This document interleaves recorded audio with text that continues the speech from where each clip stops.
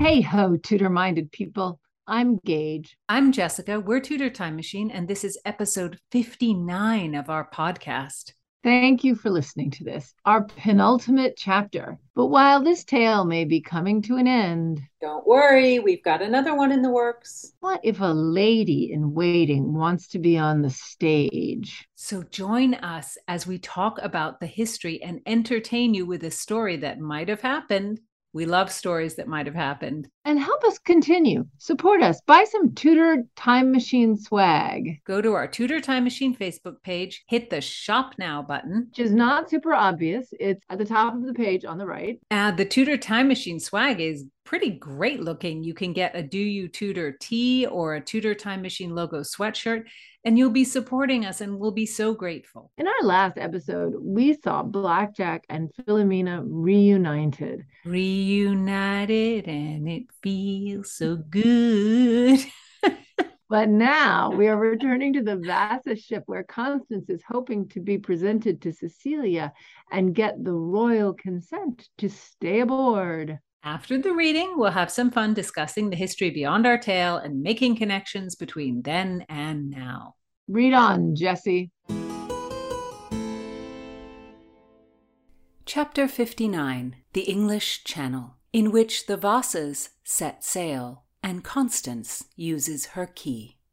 Princess Cecilia adored men who captained ships, men who sailed about shouting orders, sending crews of well-formed seamen scurrying. It was as if they commanded tiny countries, and they had fine stories. This one was recounting a battle with a monkey. Cecilia had never thought monkeys fearsome, but the captain told a tale of stealing food and throwing rocks. How exotic to have a hairy beast claim one's dinner. She would no doubt come face to face with many terrible creatures during her soon-to-be eternal life. Yet immortality would make her fearless. She would festoon herself with serpents and ride bareback on lions, naked. Lady Godiva would be forgotten in the dust of Princess Cecilia Vasa. Oh, how delightful this man was as he mimed his heroic actions, as he fended off the furry animals. Brigitte, who sat by her side, laughed until she coughed and shook herself. A page appeared. Doradai wished a royal audience. No doubt the girl would ask for pay. Cecilia knew herself a soul of largesse, but her open hand had been shut by the usurious English. Doradai appeared holding up a cape as a curtain, a figure hidden behind. Doradai and the still-curtained phantom threw themselves at her feet. Cecilia clapped in delight. How she loved Doradai and her sense of presentation. The captain and Brigitte clapped in accord. Doradai began a low, warbling tune about a mermaid lost at sea, and the princess who found her. Vaguely, Cecilia remembered the story being of a knight-errant, but the princess was a profound improvement. As Doradai reached a high note, she whipped the curtain off, revealing a woman's form. "Rise," Cecilia bid her. Cecilia recognized the English girl who had joined her retinue at Bedford House, dressed cunningly as a Swedish maid. The girl opened her mouth and let loose a flat note that broke Cecilia's heart. "I am Constance Stoner. I beg your grace's mercy." Again the lass threw herself at Cecilia's feet, ready with supplication. How evenly her hair was parted. "I could serve no other after serving such a one as you, Princess of Sweden. I languished out of the wonderful sphere of your presence. I rode miles over dangerous ground, dressed in ragged boy's clothes, so I might beg your leave to stay." "Dear girl," said Cecilia, "how could I have left you to the sadness of parting from me? What cruelty! I did not realize it myself. I honor your wisdom in seeking me out, for our happiness is in our own hands, is it not? And Providence smiled on your heart's desire. You are here dressed so fetchingly as a Swede. You must always adorn yourself so. Rise, I must kiss you." Constance rose as she was bid, and let herself be embraced by the princess. But her eye, however, stuck to Cecilia's waist. Wyatt's pomander. It could not be. She and Philomena, they had searched, and here it was on a chain about the princess's waist. How did Cecilia get it? Was it not the property of Francis Darrell? How had this transfer come to pass? She would never know. But here it was, at last, Even though the dream of the relic was gone, curiosity filled her. She wanted to hold the pomander, feel the weight of it, to try the key. She wanted to know, once and for all, that the thing was empty. "Princess, you are a goddess in the flesh," said Constance with great humility. "Allow me, madam, as a first service, to fill your pomander with sweet herbs." Pleased and impressed by this girl's good sense, Cecilia held the globe up and sighed. "Is it not beautiful? And the joy I had in its acquisition from one of your countrymen. A fine figure of a man, but it will not open. The key is lost." "Madam, I shall take it to the gallery and find a means to open it." Cecilia laughed as she undid her waist links. "Here, if you are able, you shall do your charge." Constance escaped to the deck. The sun was bright and the waves curled and clouds rippled along the horizon. Why did she feel such a rush to open this jewel? It would be empty of anything of import. And yet she felt nervous as she drew the key from her neck and slid it into the lock. A tiny click, and the pomander popped open, revealing a single compartment. A folded piece of material, unevenly edged, as if it had been ripped, resided within. Holding the pomander up, Constance grasped the edge between her thumb and forefinger and wiggled it out. She placed the pomander around her own waist so she could attend the small package. She opened it to witness words scratched onto the fabric, written in a shaky hand and thoroughly blotted, but still legible. "My own Thomas, we wait for final rest. I must one last time surprise you. You have thought I loathed you, spurned you yet again, that my heart was as changeable as the wind. But it is a lie. I die innocent, and yet I wish I died in sin. Once Henry and I were bounded by an oath. I could not see you again, because you lived so strongly in my heart and soul and mind. Your flesh made me weak, Thomas. I hid myself. Dare I say it? I wished our child to be safe. Elizabeth is your own blood and mine. Elizabeth is our child. The torment and fear and glory of it. I could not deny you truth of it in these hours. I know you will believe me true. I wanted to protect you from his wrath. I took the king as my lover to cover my pregnancy. And yet because the king is shadow of you, no one dreamed it. A red-haired and hearty babe, her early arrival, but she was not early, but a late birth. I have had little fortune, but that one saved many. Is she not our beautiful girl? My dear Thomas, why else but to preserve our child would I take the king to bed after holding him at bay? The nothing words I shared with you these past years, how they hang on me. You who know words, you who love to write the bite of a lover's wrong, how I wished to show you my mind. Love of Thomas in every thought. God's mercy on our souls. May we both be united in death to sweetly clasp hands. Humbly I pray to be granted your words of forgiveness.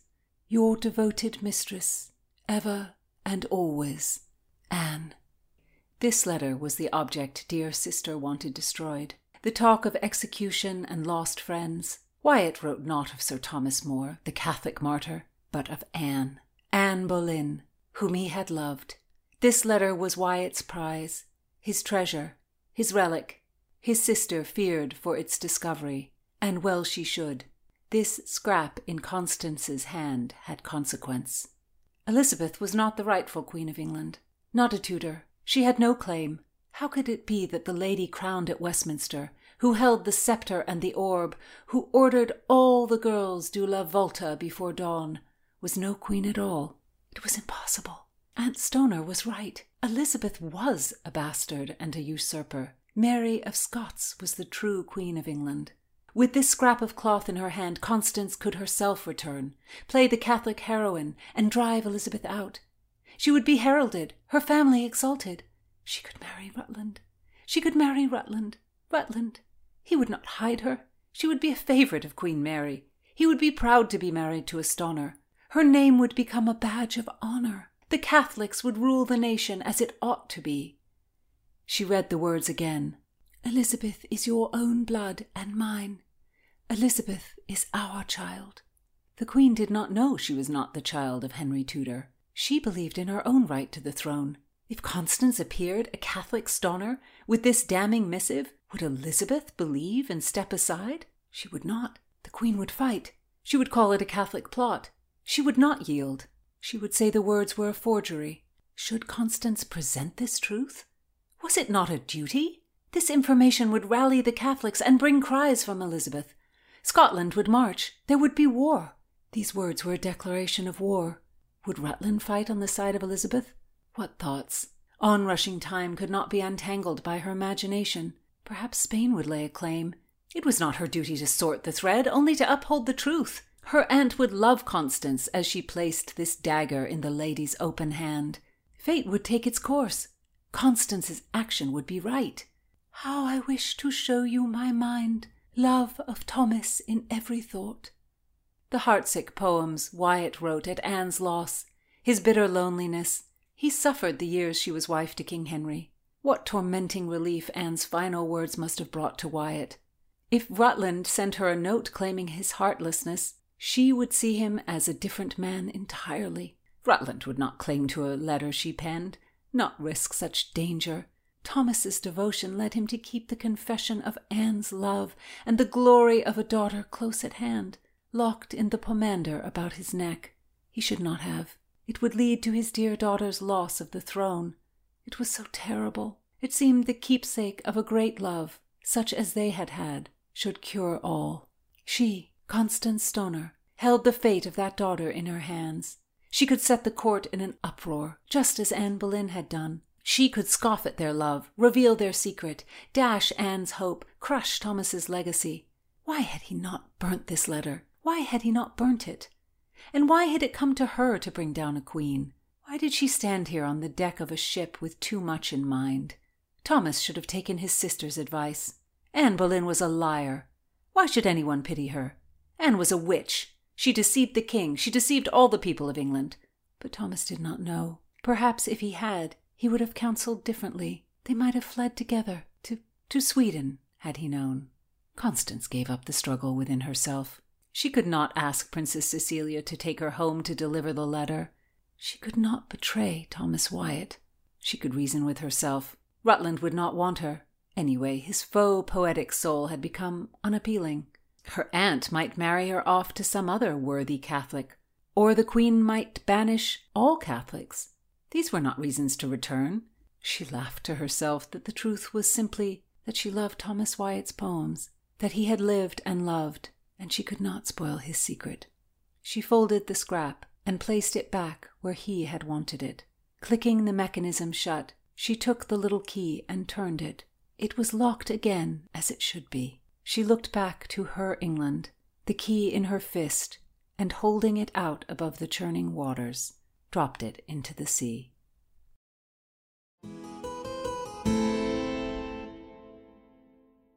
Constance has made her decision. She will not go back to England. No, because the secret in this letter is so dangerous. It will cause a huge amount of trouble for Constance. Yes, she could go back and give this letter to those Catholics who want to depose the Queen. But on the other side, there will always be cries of forgery and foul play. And frankly, Constance could lose her life. You just never knew, and you still don't know how things are going to go when you introduce something like this. Constance is going to go off into the unknown. Sweden is a huge journey. It's almost 2,000 miles. And I'm not sure where the Vasa ship would have landed. There were always land disputes going on between the Swedes and the Danes and the Polish. So traveling overland was very difficult. But I read that Cecilia did not go back to Sweden right away when she left London, but she went to her husband's place in Baden. Sweden was pretty chaotic in the 1560s because Cecilia's brother, King Eric, was basically insane. True. And Baden was part of the Holy Roman Empire at the time. Now it's in modern Germany on the border of France. It's a beautiful spot if you look at pictures of it. And we love to think of Constance exploring the Black Forest and crossing the border over to Strasbourg to visit the Gothic Cathedral of Notre Dame. She would have loved all that stuff. Cecilia and her ladies did return to Sweden in 1571. And Cecilia was granted her own personal fiefdom. She must have loved that. Yes, it was I have a fiefdom. the city of Arboga. And she was granted her own fleet of ships, which she used for commercial shipping. And she also used them as pirate ships. Her brother John was then king of Sweden, and he granted her permission to use the ships in the Baltic Sea to harass the Dutch and the English ships doing business with Russia and with Russian ships as part of the hostilities between Russia and Sweden. Yeah, I think there were always hostilities between Russia and Sweden. I think it was a little bit like England and France. But I like to think that maybe Constance ran away to sea with a corsair. Or became a pirate herself. Yeah, why not? Eventually, Cecilia's husband, the Margrave, died, and she actually spent years trying to take over his lands in the name of their underage son, Edward Fortunatus. Around this time, Elizabeth I offered Cecilia the hand of Sir Robert Dudley. Seems a little random. She was always offering Robert Dudley's hand. Maybe it was a negotiating tool to keep Cecilia out of the hands of the Spanish. I think that was probably what it was, because Elizabeth wanted her on her side. And probably because she turned Dudley down, and to solidify her own position with the Spanish, who, of course, at this time controlled the Holy Roman Empire, Cecilia officially converted to Catholicism. She's very practical in certain ways. She fled Sweden for Baden with the Spanish ambassador, Francisco de Arraso, and she actually lived openly with him. And they had a daughter in 1579 who was sadly put in a convent at the orders of Cecilia's now grown son, Edward Fortunatus. And this was completely against Cecilia's will. She wanted this young girl to live with her. So she was brought up in this convent. And if she was anything like her mother, I'm sure she gave those nuns a very hard time. I hope she did. Cecilia tried to get her out, but she actually was not able to see her daughter again until 1622. And that was after her daughter had taken orders as an adult and taken the name Charitas. In those days, after you took orders, that was sort of the end. You couldn't get out. Cecilia was the subject of nasty propaganda from the Protestants who were upset at her conversion to Catholicism. There were stories about her running a whorehouse and having other illegitimate children, and her brothers and then her own son were constantly taking power and land away from her. She was not immortal. No, despite drinking that potion made by Delanoy.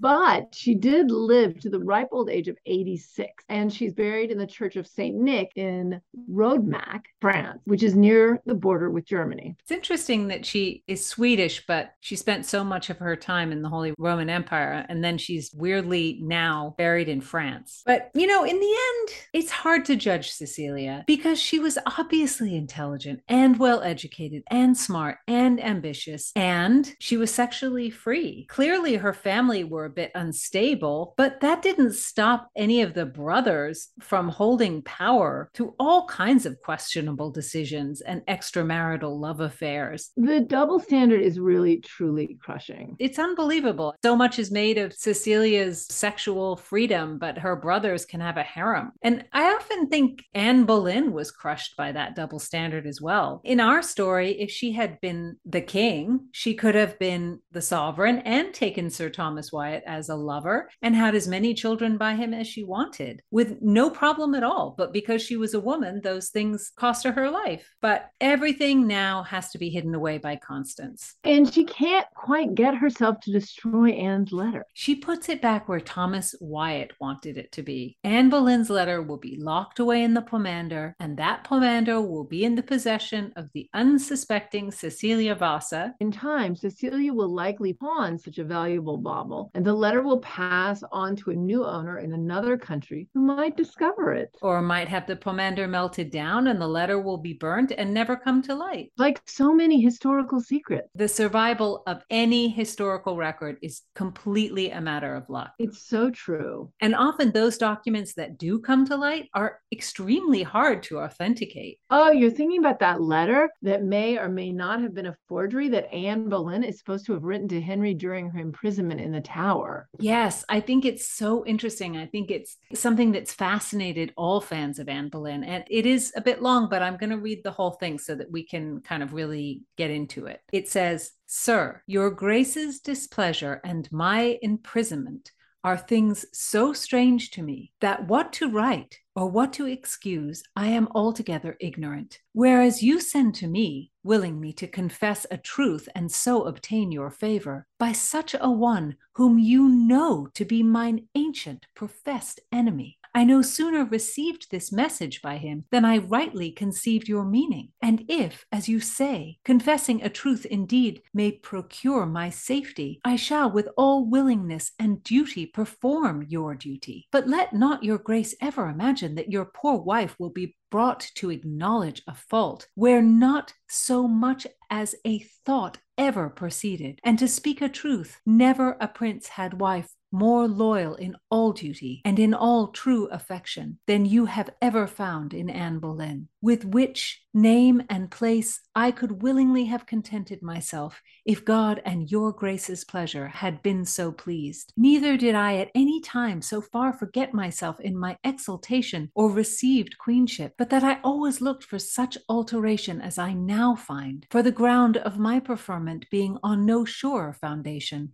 than your grace's fancy. The least alteration was fit and sufficient, I knew, to draw that fancy to some other subject. You have chosen me from low estate to be your queen and companion, far beyond my desert or desire. If then you found me worthy of such honor, good your grace, let not any light fancy or bad counsel of my enemies withdraw your princely favor from me. Neither let that stain, that unworthy stain of a disloyal heart towards your good grace ever cast so foul a blot on me and on the infant princess your daughter. Try me, good king, but let me have a lawful trial, and let not my sworn enemies sit as my accusers and as my judges. Yea, let me receive an open trial, for my truth shall fear no open shame. Then you shall see either my innocency cleared, your suspicions and conscience satisfied, the ignominy and slander of the world stopped, or my guilt openly declared. So that whatever God and you may determine of, your grace may be freed from an open censure, and my offense being so lawfully proved, your grace may be at liberty, both before God and man, not only to execute worthy punishment on me as an unfaithful wife, but to follow your affection already settled on that party for whose sake I am now as I am, whose name I could some while since have pointed unto, your grace being not ignorant of my suspicions therein. But if you have already determined of me, and that not only my death, but an infamous slander must bring you the joying of your desired happiness, then I desire of God that he will pardon your great sin herein, and likewise my enemies, the instruments thereof, and that he will not call you to a straight account for your unprincely and cruel usage of me at his general judgment seat, where both you and myself must shortly appear, and in whose just judgment, I doubt not, whatsoever the world may think of me, mine innocency shall be openly known and sufficiently cleared. My last and only request shall be that myself only bear the burden of your grace's displeasure, and that it may not touch the innocent souls of those poor gentlemen, whom, as I understand, are likewise in strait imprisonment for my sake. If ever I have found favor in your sight, if ever the name of Anne Boleyn have been pleasing in your ears, then let me obtain this request, and so I will leave to trouble your grace any further, with mine earnest prayer to the Trinity, to have your grace in his good keeping, and to direct you in all your actions. From my doleful prison in the Tower, the 6th May. That is quite some letter. If in fact it was written by Anne, it did not move Henry in any way because she was executed 2 weeks later. Yeah, and her trial was not fair. And she was tried by her enemies, and her guilt was a foregone conclusion. And her plea for the innocent men was also ignored. And the infant princess, your daughter, was bastardized and removed from the succession. The background on this letter is that it is a contemporaneous copy of Anne's original letter, and that it was found in Thomas Cromwell's papers after he was executed in 1540. But when exactly it came to light is a bit murky. Let's say it was actually found with Cromwell's papers in 1540. The king was still very much alive. Surely he would have had the letter destroyed. You know, who found it and who hung on to it for years until it came to light during Elizabeth's reign? I've read that it might be an Elizabethan forgery, and that it was devised to be presented to Elizabeth to rehabilitate her mother and to show her mother's innocence. Well, that makes sense in terms of a reason to create such a forgery. And it makes sense the idea that it is a copy that Cromwell made of the original letter penned by Anne. That's a good excuse for why it is clearly not in Anne's actual handwriting. But many historians, including Eric Ives and Alison Weir, argued that the letter is definitely a fake because no 16th century prisoner would have dared to write so aggressively to the king. But to me, the tone of the letter actually argues for its authenticity because a 16th century forger might have made Anne's tone a little more softer and more groveling. That might have been more convincing to a 16th century reader. Maybe this tone would sort of put a 16th century reader off a little bit. But by all accounts, Anne was considered unconventional in her manner of speaking to the king. And certainly this letter is pretty consistent with that. I agree. And the specifics in it argues, I think, for its being authentic. So, for instance, where she says that the king sent a man he knows to be her enemy, which is referring, I think, to the Duke of Norfolk, her uncle, to question her. That seems something that would really have pissed Anne off. I mean, and also she's essentially saying to the king, like, stop this ridiculous, absurd persecution, and I'll get out of the way for you to have your thing with that party whom I have already told you I had suspicions about and is the whole reason you are doing this. Jane Seymour. Yeah, Anne's making it pretty clear. The letter, it's so direct and so personal to Anne's specific relationship to the king. To me, it does feel like a wife, an angry, blindsided wife talking to her husband. Well, maybe it's a very smart 16th century forger who knew all the facts, took Anne's character into account when forging the letter, and that person was just a real talent. Oh, maybe it was William Shakespeare. He forged it. Maybe.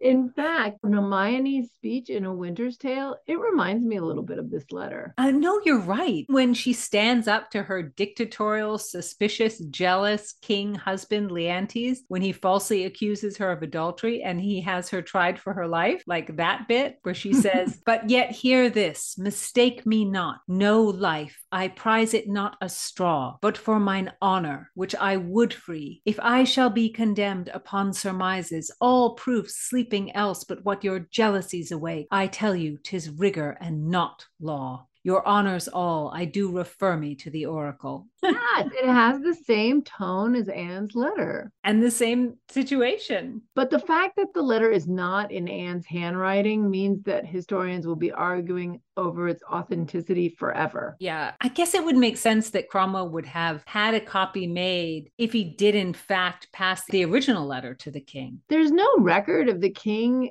getting such a letter and no contemporary accounts of such a letter making its way to him. Yeah, and that would have been such a big event at court. You would have thought somebody would have said something about it. It's not like the Spanish ambassador Chupues, who always seems to know what's going on, wrote to his master, King Philip, saying, Hothead Henry was really pissed off because of this letter that went out of the tower from the whore. I mean, Chupues was always calling Anne the whore, right? Although Henry could have received the original letter, actually been extremely upset, furious, and then he could have destroyed it. But I just feel like there would have been some court knowledge of that. If Cromwell really did get this letter from Anne, he must have weighed whether to give it to Henry or not. And maybe he decided not to give it to Henry.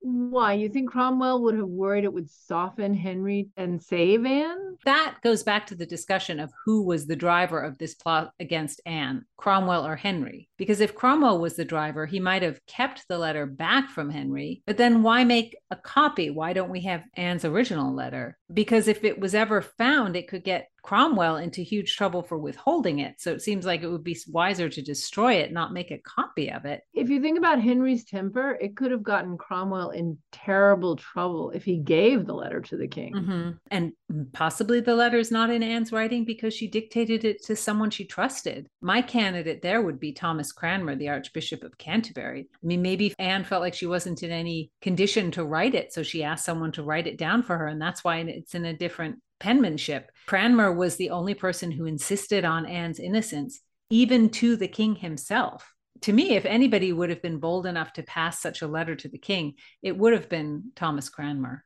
Some historians cite the fact that the letter is signed Anne Boleyn and not Anne the Queen as a signal to the fact that it must be fake. Anne would have definitely signed it, and the Queen. But again, that makes me feel like the letter is genuine because Anne is talking to the king as the woman she once was before he elevated her. I mean, she keeps saying, it was your desire to elevate me. I always knew that the fall could come. She's writing from that place and from the place of her being the woman he loved. She's not pulling rank as the queen. She's appealing to Henry emotionally, and she's going through their long and intense marriage and companionship. There's so much interesting debate about this letter. Anyway, we'll leave our listeners to decide for themselves whether the letter was actually penned by Anne or forged, whether it's real or fake. Yes, give us your opinion on the Tudor Time Machine Facebook page. We love hearing people's opinions about these things because our minds are open. Yes. And imagine all the letters and artifacts from this period of Tudor history that must still be out there in the world, hiding in some library or in someone's shed. It's exciting to imagine what might turn up. Like that Sir Thomas Wyatt was really the father of Elizabeth I? Why not? He was red-haired, so was Elizabeth. He was tall, so was she. He was a genuine lover of art, music, and poetry, and so was she. He loved Anne Boleyn, her mother, and they were close. So I feel it's a genuine possibility. I think we're also a little pushed that way for our genuine dislike of Henry. Yes. You never know what Tudor bombshell might be around the corner. It's exciting. Listen into the last episode of this story next time. But coming soon, we will be sharing our new tale, and that will have a ton of bombshells, sort of Tudor and Stuart bombshells. We're moving on in time a little bit. Any adventure requires a little danger. Of course. And don't forget to tell a friend about the podcast. So tune in next time for more Times Riddle and more Tudor-minded talk.